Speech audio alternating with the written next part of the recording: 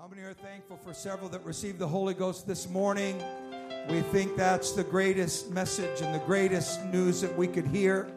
And we're having a great time. Let's stand together. We're going to bring Brother and Sister Oliver to this podium, and we're so thankful for their ministry. Are you thankful for people that are giving their lives for the gospel in these last days and preaching and touching lives? We've had a great time. These are wonderful people. We thank you for being here tonight. God is going to do something special. What happened today and the beautiful spirit, the folks that were touched, the people that received the Holy Ghost is still moving forward. We're going to be baptizing some folks here tonight, and that means that eternity is affected by what is happening right here. Boys and girls, this is your service to receive from the Lord. Let's give the Olivers a hand as they come. We welcome them in Jesus' name. God bless you, Brother Oliver. Praise the Lord. Isn't God good? Let's give him a great big hand clap of praise.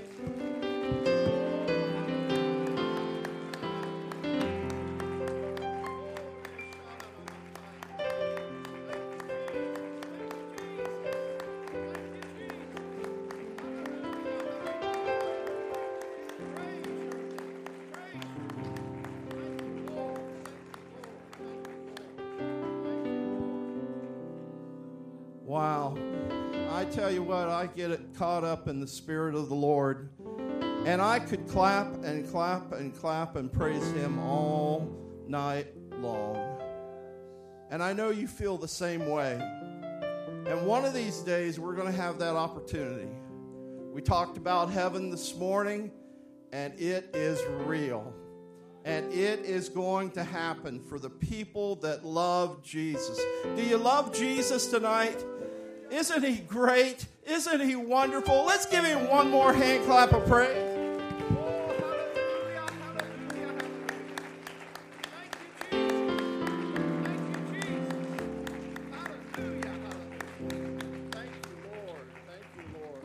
You may be seated. Thank you, Jesus. Thank you, Jesus. What a wonderful church you have here. And what really makes it wonderful is Jesus is here. I tell you, we got to spend a little bit of time with the Frenches today, and they are great people. And we already know about Brother and Sister Cole. We've been here with you before, and they are great people. And I haven't talked to anybody here that is not a great person. It's just great to be in a great church with great people. I mean, I don't think it can get any greater other than when we're actually going to be with Jesus. And there's nothing better for you to be doing tonight than being here. You know, out in the world, they're looking for all kinds of things to fill a void. And I know this time of the year, there's a lot of different sports going on.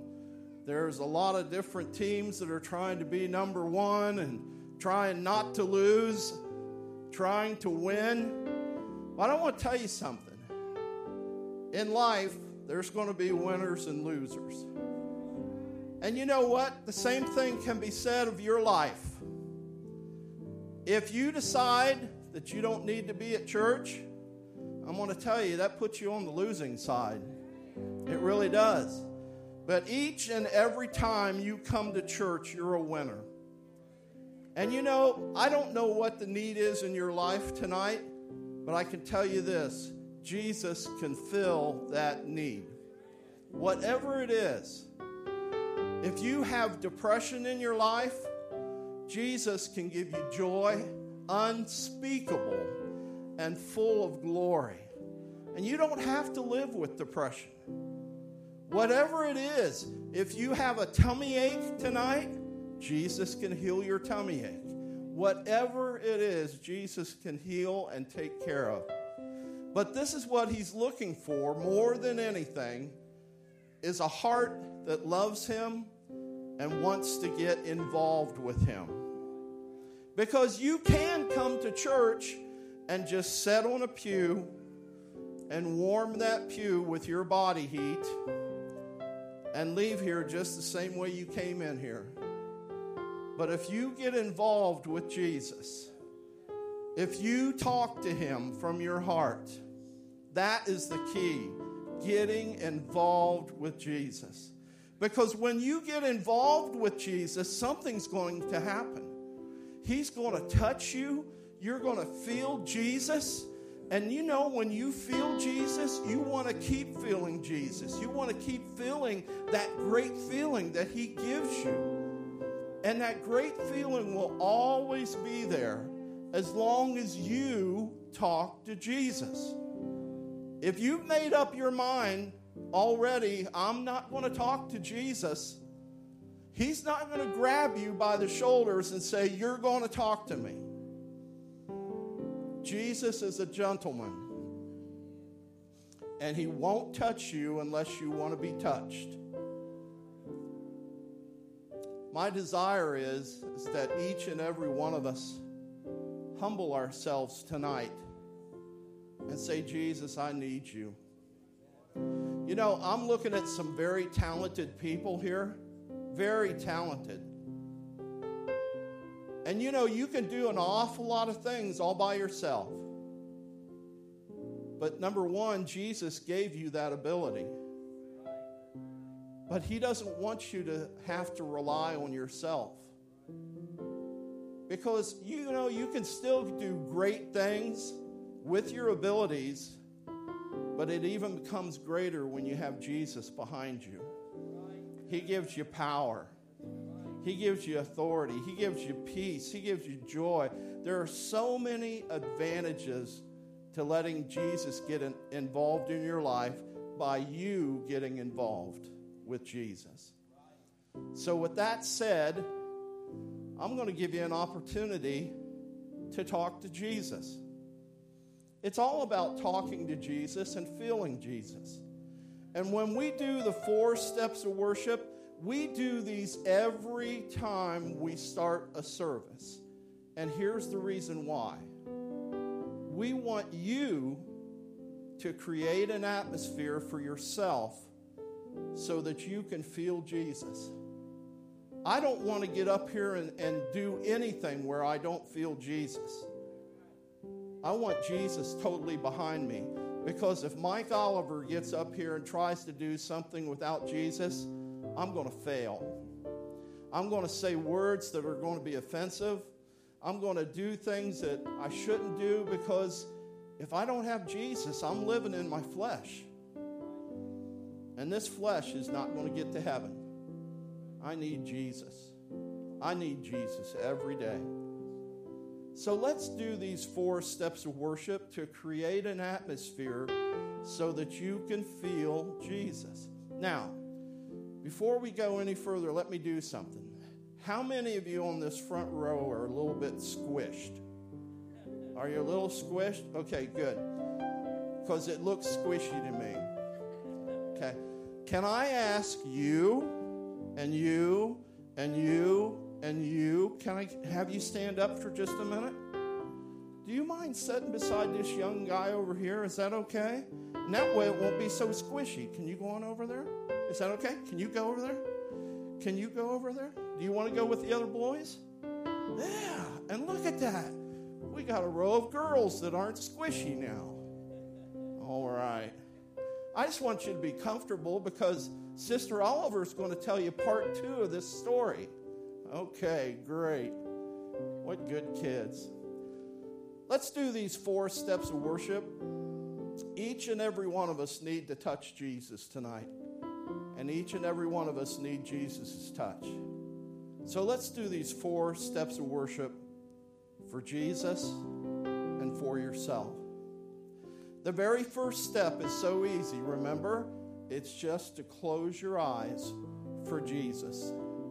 And really think about Jesus. Don't think about what you're going to have for dinner tonight after you leave here. Don't think about what you're going to do tomorrow. Don't think about the person that's beside you. Keep your eyes closed and think about Jesus. Jesus gave his all for you when he died on the cross. And he really asked so very little from us. He doesn't want us to be crucified on a cross. But he wants us to just think about him with all of our heart and with all of our minds. So tonight, I want you to think about Jesus in a little bit different way than we did this morning. This morning, we thought about Jesus on the cross. But I want you to know Jesus is right here, right now. And he's looking at you with your eyes closed. And I want you to picture Jesus standing right in front of you, looking at you, to see if you're really going to do these 4 steps of worship. If you have your eyes closed, Jesus is very pleased. He's just waiting to see if you're going to do the second step. And what that is you lift your face towards heaven, the direction Jesus wants you to go. And if you have your eyes closed now and your face lifted, Jesus is so happy with you. He's saying they really do love me. They really do want to go to heaven. And I will touch them if they let me touch them. But he's just waiting for us to finish these 4 steps to give him permission to touch us so that we can feel his presence. So the next step that we're going to do is to raise both of your hands for Jesus towards heaven, the place we want to live throughout all eternity. And Jesus even has a smile on his face right now because he's saying they have their eyes closed.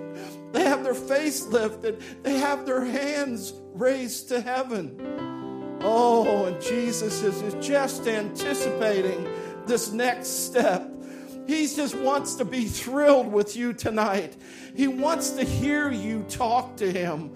He wants you to use a loud voice right now and talk to Jesus and tell him how much you love him. Let's make Jesus really happy right now. Let's talk to Jesus with a really, really loud voice. Oh, I love you, Jesus, and I praise your name. I worship you, Lord, with all my heart. I thank you, Jesus, that you have saved me. I thank you, Lord, that you have delivered me.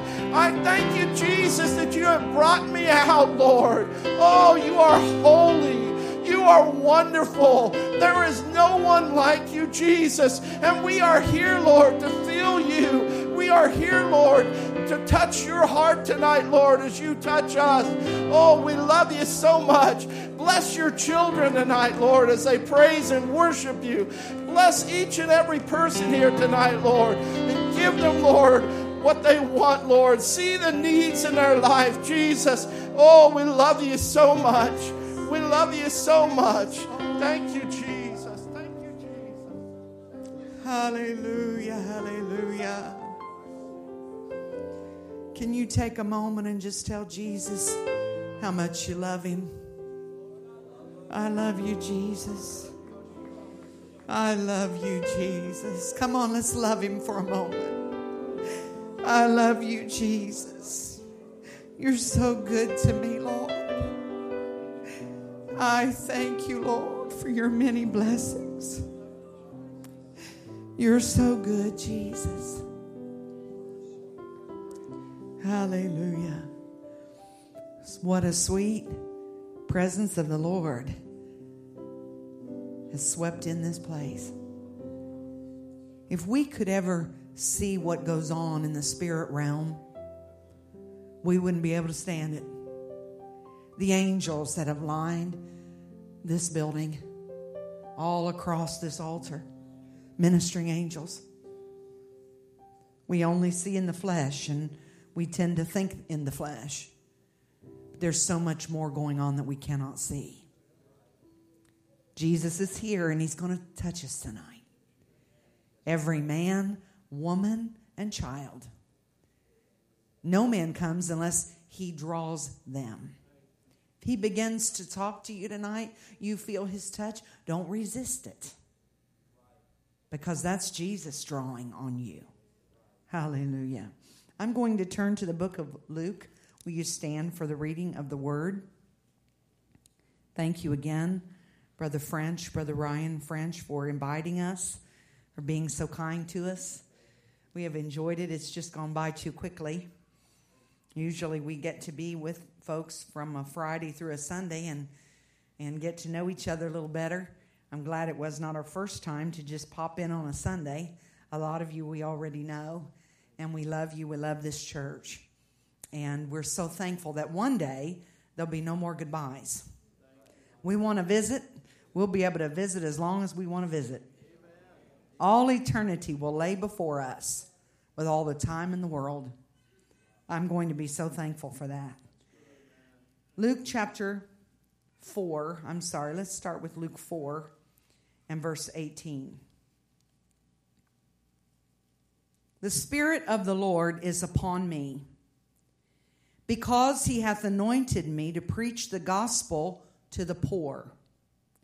He has sent me to heal the brokenhearted, to preach deliverance to the captives, and recovering of sight to the blind, to set at liberty them that are bruised, to preach the acceptable year of the Lord.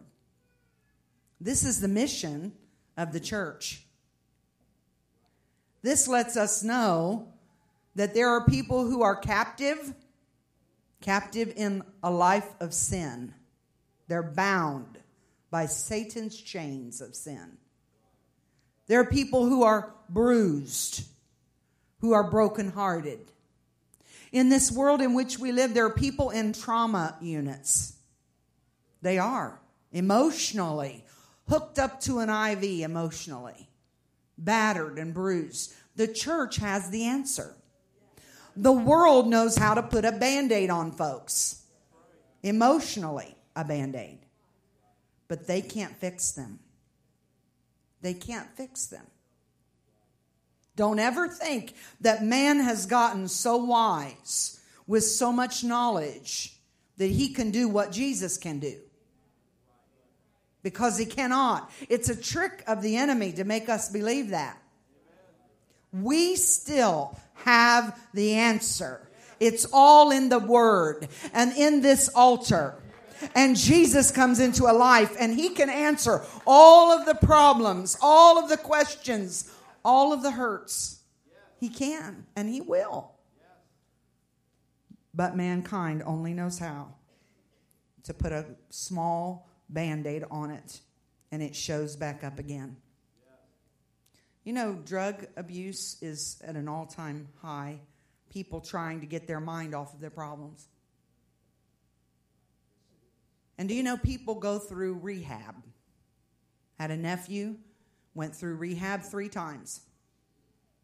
And finally, this past year, just in the month of October, I got the call that he was found with a 1/5 of vodka in his stomach,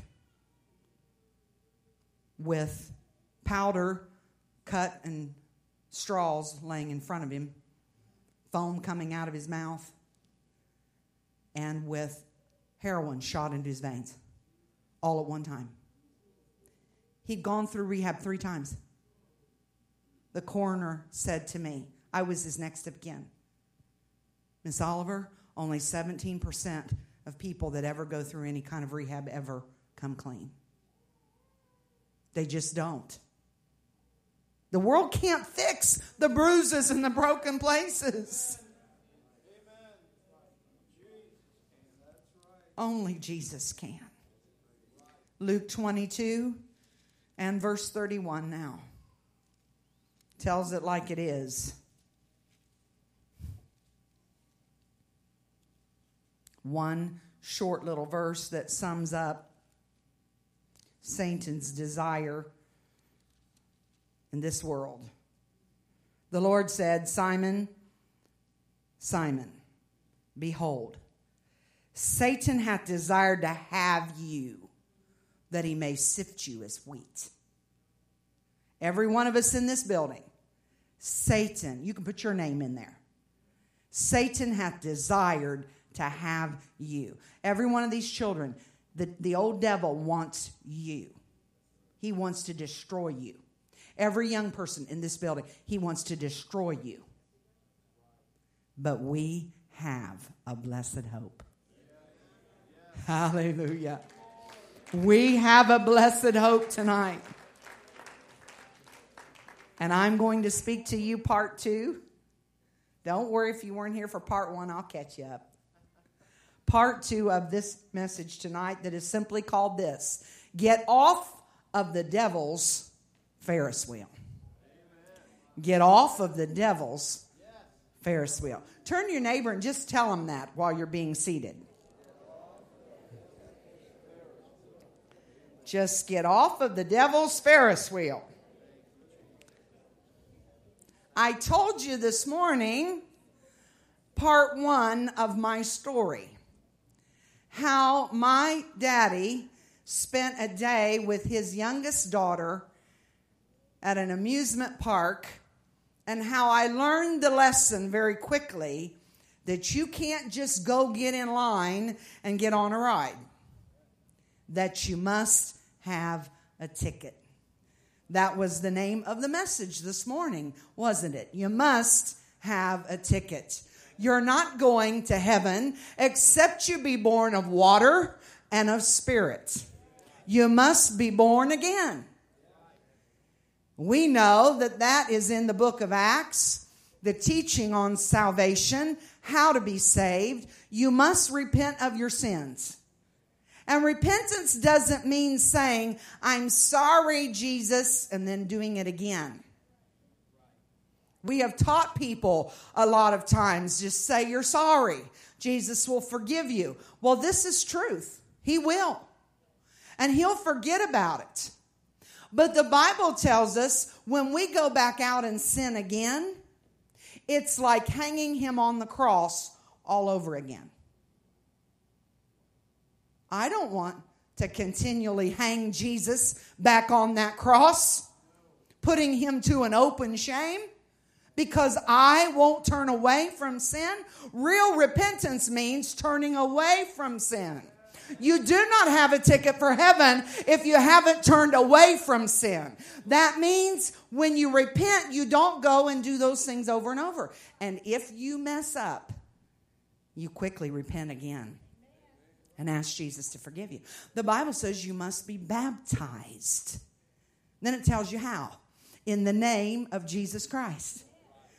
Down under the water and back up in the name of Jesus Christ. No one was ever baptized in the Bible any other way. So if you believe the Bible is the Word of God, then you must be born of water and spirit. Water means baptism in Jesus' name. The pastor will say in Jesus' name and dunk you under the water. Very often kids say, I'm scared. I don't want to do that. You know who is telling you to be afraid? The devil. I read it to you in the Bible. He wants to sift you like wheat. That means he wants to cream you. He wants to kill you before you're ready for heaven or when you're not ready for heaven. I'm telling you what the Bible says. And very often children will decide, I'm going to conquer my fear. I'm going to get up there in front of everybody and I'm going to be baptized. I'm going to do it. And I have seen parents say, no, you're not ready yet. You need to wait a while. Now, I don't want to tread on any toes tonight, but I do want to tell you what the Lord has spoken to me about this. An awful lot of things that I did growing up, I did them out of obedience to the Word of God. I didn't fully understand, but I did it because I was taught what the Bible said to do. And I went and I did it. And I did it out of obedience. And then many years later, I began to understand all of the reasons why. Because the Holy Ghost leads us and guides us into all truth. I was 17 years old before I really understood one God. I'd been baptized. I had the Holy Ghost. Still didn't quite get it. Can be a little confusing, you know. I was in Apostolic Bible Institute sitting in Brother S.G. Norris's class on the mighty God in Christ. He passed out that little pamphlet, those of you that are familiar with that, and began to teach on the mighty God in Christ. And I'm telling you, the revelation of the oneness hit me in that classroom. I got down on the floor under the bench the kids looking at me. And there were a few others that slipped out of their seats. When class was over, it was lunchtime. And we skipped lunch. And I laid under that pew on my face, giving birth to a revelation. And I never looked back. I understood fully that the anointing came in that day. Something supernatural happened. We have stopped teaching people that they need a revelation of the oneness of who He is. You don't have a ticket if you're not identified with Christ. You don't know who He is. There's only one God. Jesus is His name. He said there won't be any other gods before Him. There's only one. And Jesus is His name. Hallelujah. And you must be filled with the gift of the Holy Ghost. Because you can't fly. You get on top of this building and flap your arms and say, I am Superman, watch me. You're going to go splat on the pavement. It will not be pretty. Because you can't fly and neither can I.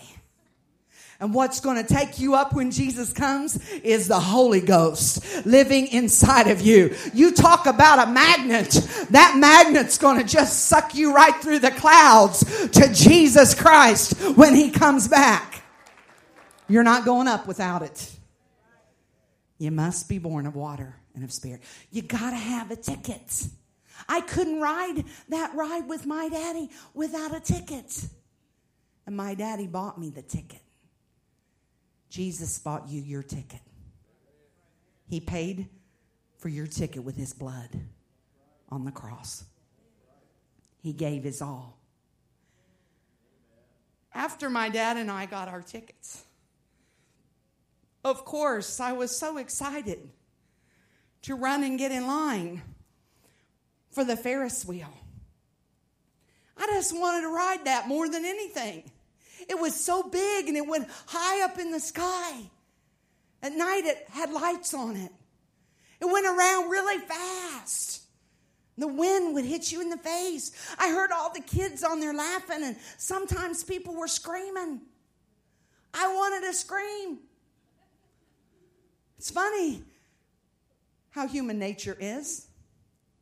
We will pay lots of money to get in line for 2.5 hours in the hot sun, to get on some kind of device that they strap us in, turn us upside down, around and around, jerk your head nearly off your body, screaming for mercy. You are never closer to God than when you're on a roller coaster, because that's real repentance right there. As you're going up that big hill, Jesus, if there's anything in my heart, you really feel like you're not going to make it. So you know it's the truth. There are grown men that scream for their mamas on those things. I've heard them. And we'll do that to ourselves for 3 minutes and get off and say, wow, that was fun. Let's do it again. Something really wrong with that picture. I couldn't wait. I'd never ridden a Ferris wheel before. It was just me and my dad, my best friend, my daddy. I couldn't believe it. We're in line, and the line is taking so long, and there's nothing to do, and I'm swinging on the handrails, and I keep running around. My dad keeps calling me back, and finally my dad taught me something. When you're standing in line, you can count the people in line in front of you, and you can count the cars, and you can figure out when your turn is going to be. I was figuring out my turn only 3 more times. I said, Dad, I want to get in the red car. Well, we'll have to get in the one that we get. Oh, yeah, I'm just so excited. I mean, my heart's beating really fast. This is the best day of my life. Me and my dad are going to ride that Ferris wheel. The line is finally moving. It's hot at the amusement park. I'm thirsty, but I don't dare say anything because I don't get out of line.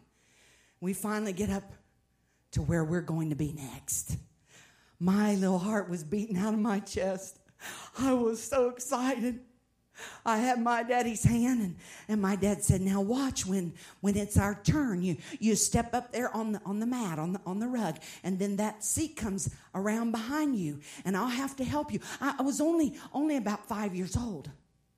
I'll have to help you. It'll be high, and I'll lift you up there. And so pay attention to what you're doing. It was our turn. That big red car came around behind us. I was grinning like a possum. My daddy lifted me up into that seat, and the man standing there clamped a big bar down in front of us, and it made a clanking sound. And he locked us in. Why? Because he didn't want us to fall out, get hurt. You wonder why your pastor tells you things you need to do to be saved? That's your safety bar. We don't live like the world. We don't go where they go. We don't dress like they dress. We don't talk like they talk. That's your safety bar. Make sure you don't fall out. I remember I had my little hands on that bar, and I was leaning over, and I was trying to rock that car back and forth. My dad said, sit back here and be still. And he put his big, strong arm around me and put his hand over top of my little hand on that bar. He said, now you sit still. It'll rock enough on its own. And when that Ferris wheel took off, oh, I remember the feeling. You know when your stomach starts to come up in your mouth? Oh, it feels so great. And then when you're coming back down the other side and your stomach goes back down where it belongs, and that breeze hits you in the face, and I remember just letting out a big scream. And I remember so clearly looking over at my daddy, and he was laughing right out loud. My dad hardly ever laughed. He had to work so many hours and trying to provide for a family. But on this special day, it was just me and my dad having fun. He was just laughing, and I was just screaming, and we were going around and around, and it seemed like it was getting faster. I don't think it was, but it seemed like it, and it was just such a joyous time. You just think it couldn't get any better than that moment. But you know, there's some poor people that can't ride right. There's some of you sitting among us that you just can't do it. Some of you found out that you can't do it when you were on there one time. And then you never did it again. Some people, their equilibrium just won't take it. They get dizzy. They get sick. I've never had a problem with that. I didn't know about anybody having that problem. I'm just 5 years old. I mean, we're flying through the air having fun, and I heard a noise. You don't want to hear the clanking of bolts, the screeching of chains. That's your biggest fear when you're on a ride. That clanking, that jerking, the chain breaks. You don't want to hear that. I heard a terrible noise. My dad heard the same noise. It wasn't bolts and chains. It was a noise that's just about as bad. I'm going to try to be really gentle tonight. But there was someone on that ride that was finding out they could not ride rides. A little girl with her mommy. She'd never been on a ride before. It was her wonderful day. And they're flying through the air after they had eaten chili dogs. Think of balloons and happy thoughts for a moment. Because the noise I heard should never be heard out in public. Because that little girl found out she cannot ride rides. She was positioned directly above my daddy and I. And as we're flying through the air, an unknown substance lands in my pigtails down the front of my little white t-shirt. And I remember quite well all over my dad's hairy arm. And now I'm really screaming. I am screaming and screaming and screaming. I cannot be soothed. We are flying through the air with somebody else's yuck all over us. You talk about a day being ruined. I am screaming so much, my dad finally says, "Stop screaming. It won't help a thing." We are still flying through the air, and I'm ever so thankful that my dad won a battle that he had with my mom. My dad carried a handkerchief. He carried a big red bandana. And my mom and dad would fight over the red bandana because my mom would say, "Elwood, you can't carry that red bandana to church." She would starch and iron a nice white plain handkerchief, and Daddy would carry it when he went to church. But during the week, Dad had his big red bandana. I mean, it was twice as big as this.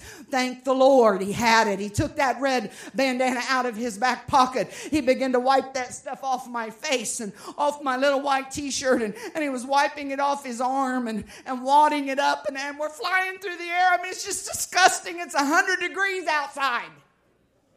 And I'm just weeping now. I'm just sobbing and crying. And the ride begins to slow down. And they're letting people off of the ride. And my dad says to me, "See, we're going to get off of here. Everything's going to be all right. No more crying. We'll get all cleaned up. Everything will be okay." The ride is stopping and letting people off. See, we're going to be next. Everybody's off the ride. We watched that mama take that little girl and walk off into the blue yonder. I bet she never rode again. And it's our turn. When our car came to the mats where we should be getting off, it took off again and went up 2 or 3 times, not quite to the top, and stopped. The man that was running the ride, who looked like he hated children, took his keys out of his pocket and locked the ride and walked away. Now my dad's screaming, "Help! Help! Come back here! You left us up here!" He told me not to scream. I didn't know what to think. But what I noticed was it was another whole world down there. There was so much noise, so much laughter, so much partying going on. Step right up here and win your free your big stuffed panther for $3 for $1. Hot dogs, popcorn. They were having a party down there. They didn't see us up there on the top of the Ferris wheel with somebody else's yuck on us. Now, I know this may be a little difficult at this point, but would you start to let your mind think a little bit and apply it spiritually? The world is having a big time party. And there are people that walk in these doors and they're stuck at the top of the devil's Ferris wheel with somebody else's mess on them. They've been rejected. They've been abused. They've been hurt. They've been battered. They've been molested. Somebody said, "I love you forever," and had an affair. And they walk in our doors and they sit on our pews with somebody else's yuck on them. My daddy and I sat up there. Everything had been so wonderful. Sort of like the day you get the Holy Ghost. It's the best day of your life. You walk to that altar and Jesus cleans out your heart. And you feel so wonderful. And then when you go to the waters of baptism and you come out of that water, there's just no feeling like it. How clean you feel. And you feel like you finally belong because you've been engrafted into the body. You took on his name. You finally have a family. No matter what your earthly family's like, now you got a family. And then you lift your hands and Jesus moves into your heart and you speak words in another language.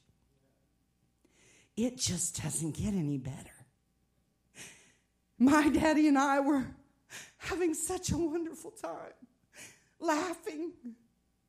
I just thought it couldn't get any better. And all of a sudden, there is the reminder that everything isn't always great in life. There are people who said among us that, oh yes, we're, quote, saved. We're ready to go to heaven. But we're still on mind-altering drugs.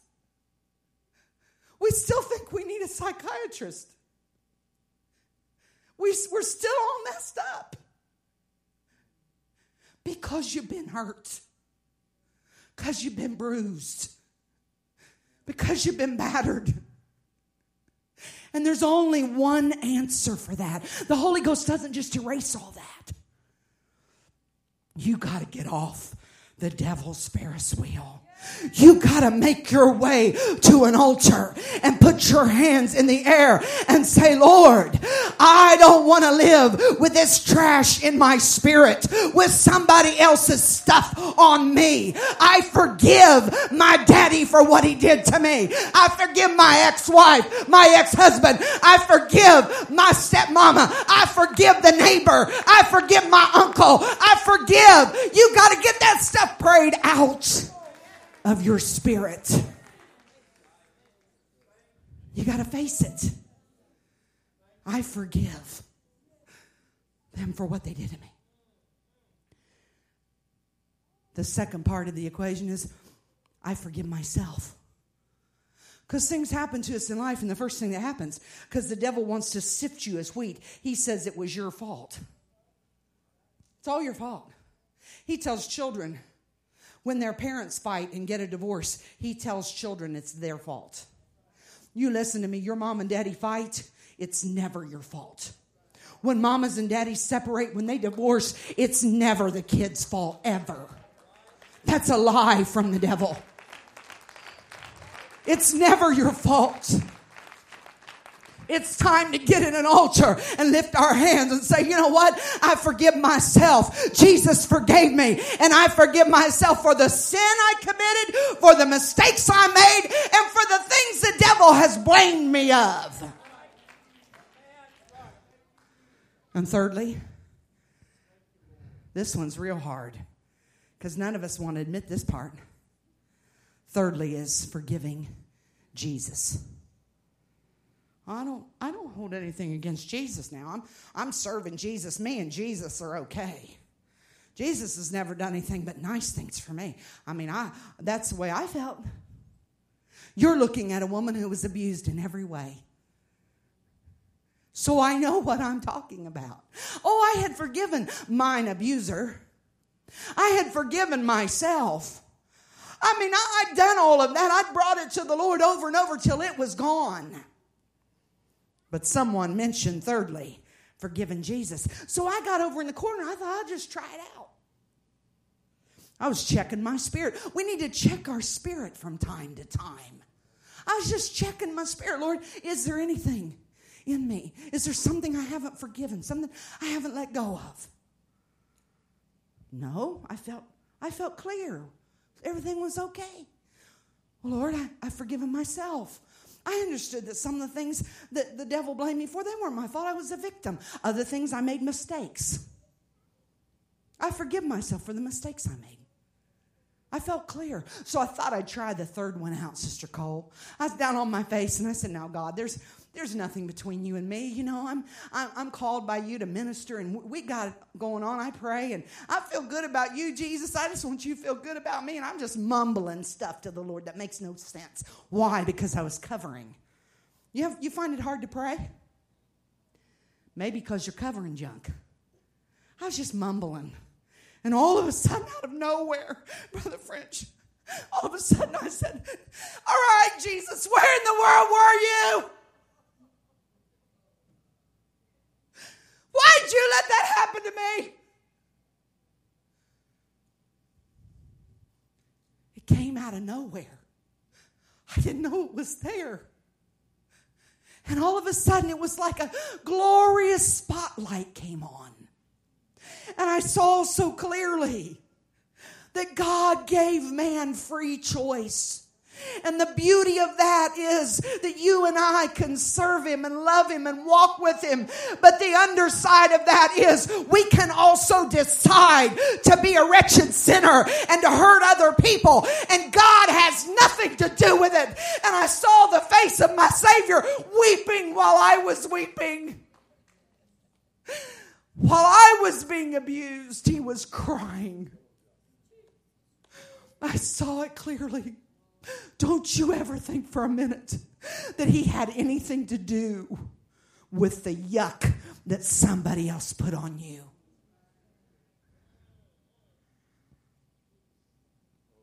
My dad and I sat there for a little while, and every time someone even got close, my dad yelled, and no one heard.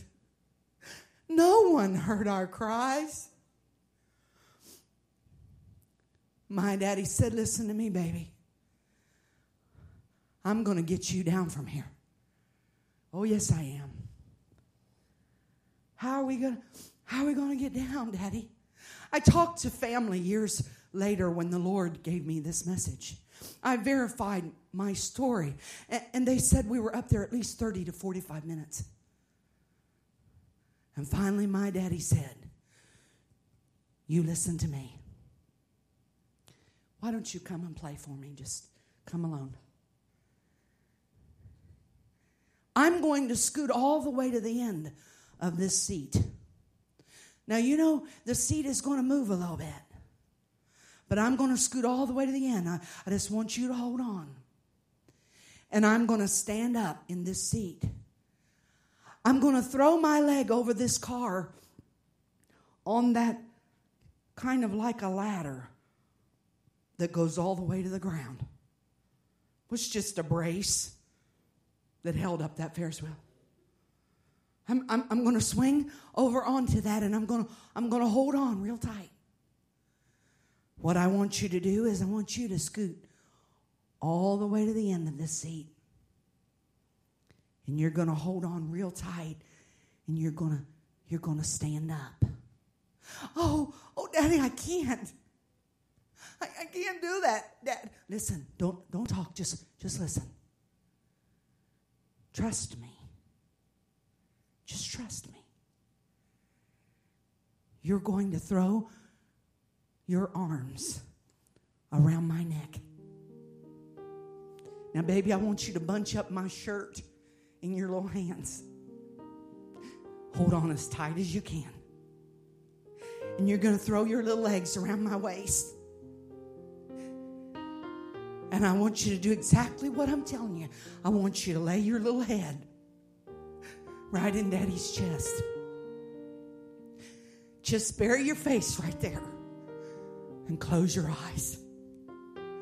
And all you have to do is hold on. Because I'm going to climb down. I'm going to get you down from here. Somebody needs to trust a Savior. You haven't trusted him really so far because you've never been able to trust anybody. Everybody's let you down. He's not like everybody else. I remember whimpering, but I didn't dare cry out. I watched my daddy swing over the side of that Ferris wheel and hang on with all of his might. I did exactly what he told me. I swung over that side and grabbed a hold of my daddy. I buried my face in his chest, and I could hear his heart beating real hard. His heavy breathing. as he climbed one car from the top down that Ferris wheel. When his feet hit the ground, he held me and we both cried like babies. He was just as scared as I was. We dried our tears. My daddy said, now listen to me, baby. I'm going to take you over there to the little booth where they sell souvenirs. Oh, they never let me go over there. We're going to get a little shirt. You can pick out any one you want. I picked out a pink Minnie Mouse. And you're going to go in that restroom right there, and I want you to clean up. Clean off your face and wash out your hair a little bit and wash your hands real good. Then go in the bathroom there and shut the door and change your shirt. What do I do with this shirt, Daddy? Just throw it away. But Mama, don't worry about it. Just throw it away. Put on your new shirt. Okay, Daddy. I did it, and my dad went in the restroom and cleaned up as well, and we met back outside. I mean, I was just a little bitty girl, and I remember so well feeling a little scared, but I did it. Sort of like when you're a little bit scared to go to the waters of baptism and be washed, where you come out with a new garment. Old things are passed away. Jesus throws away your old garment with all that yuck on it. He gives you a new garment. I walked out and Daddy said, come on, baby. Well, I snapped right into being a kid again. Daddy, what are we doing? Where are we going? When they start it up, can we ride it again?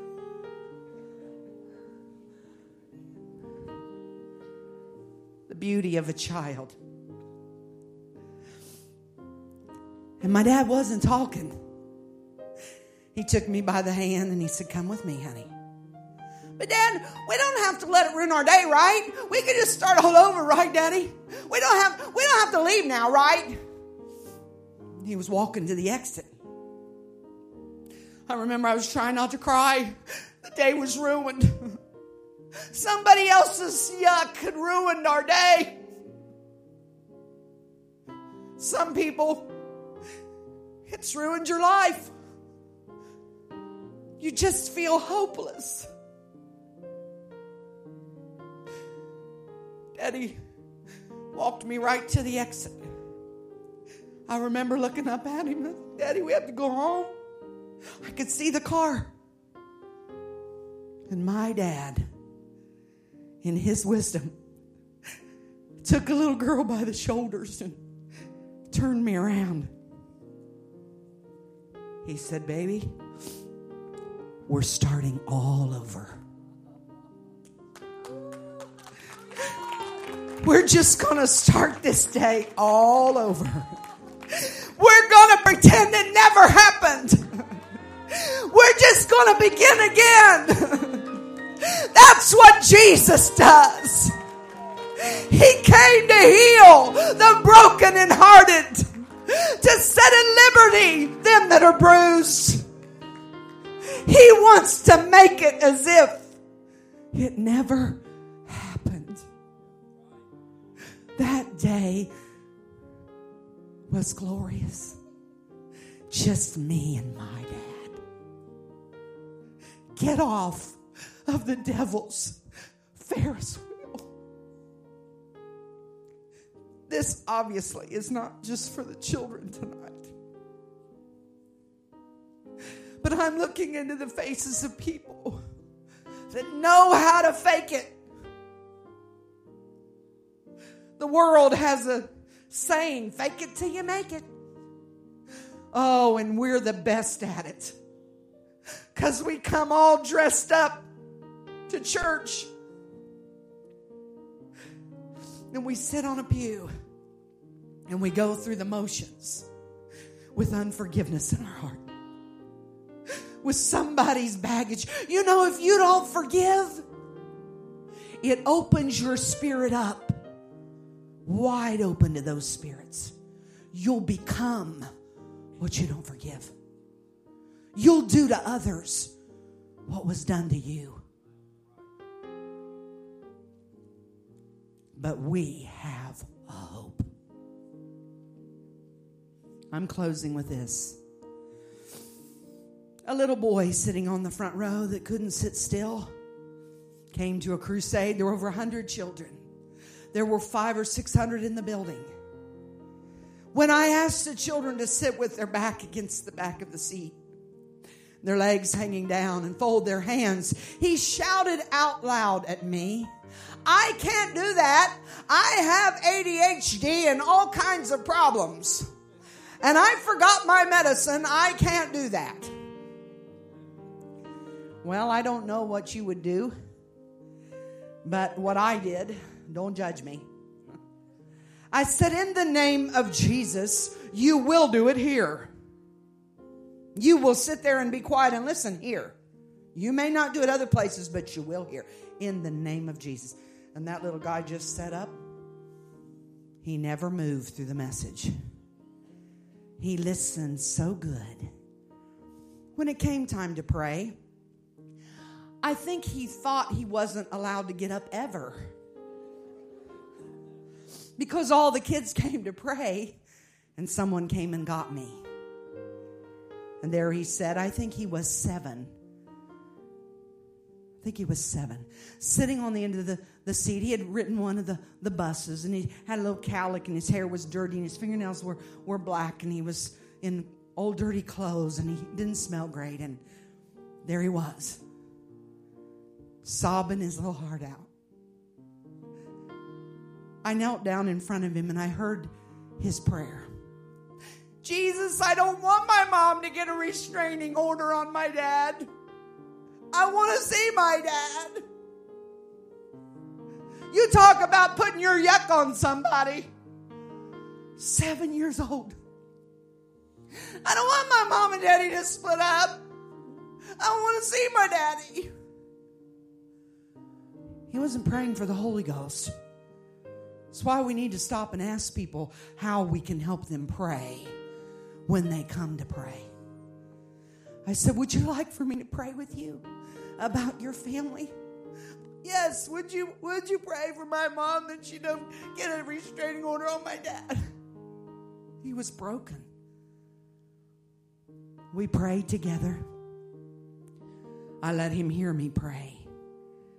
And then he looked up at me with big old tear-filled eyes, and he said, Now can Jesus clean out my heart and I can do that Holy Ghost you said about?" I said, "Oh, yes, right now." He lifted his little face and did those 4 steps and began to weep. Asked Jesus to clean out his heart. In a matter of a few moments, he was speaking with other tongues. That little boy spoke so loud and so long that I put the microphone in his hand, and he began to speak with tongues in the microphone, and the whole church was hearing it.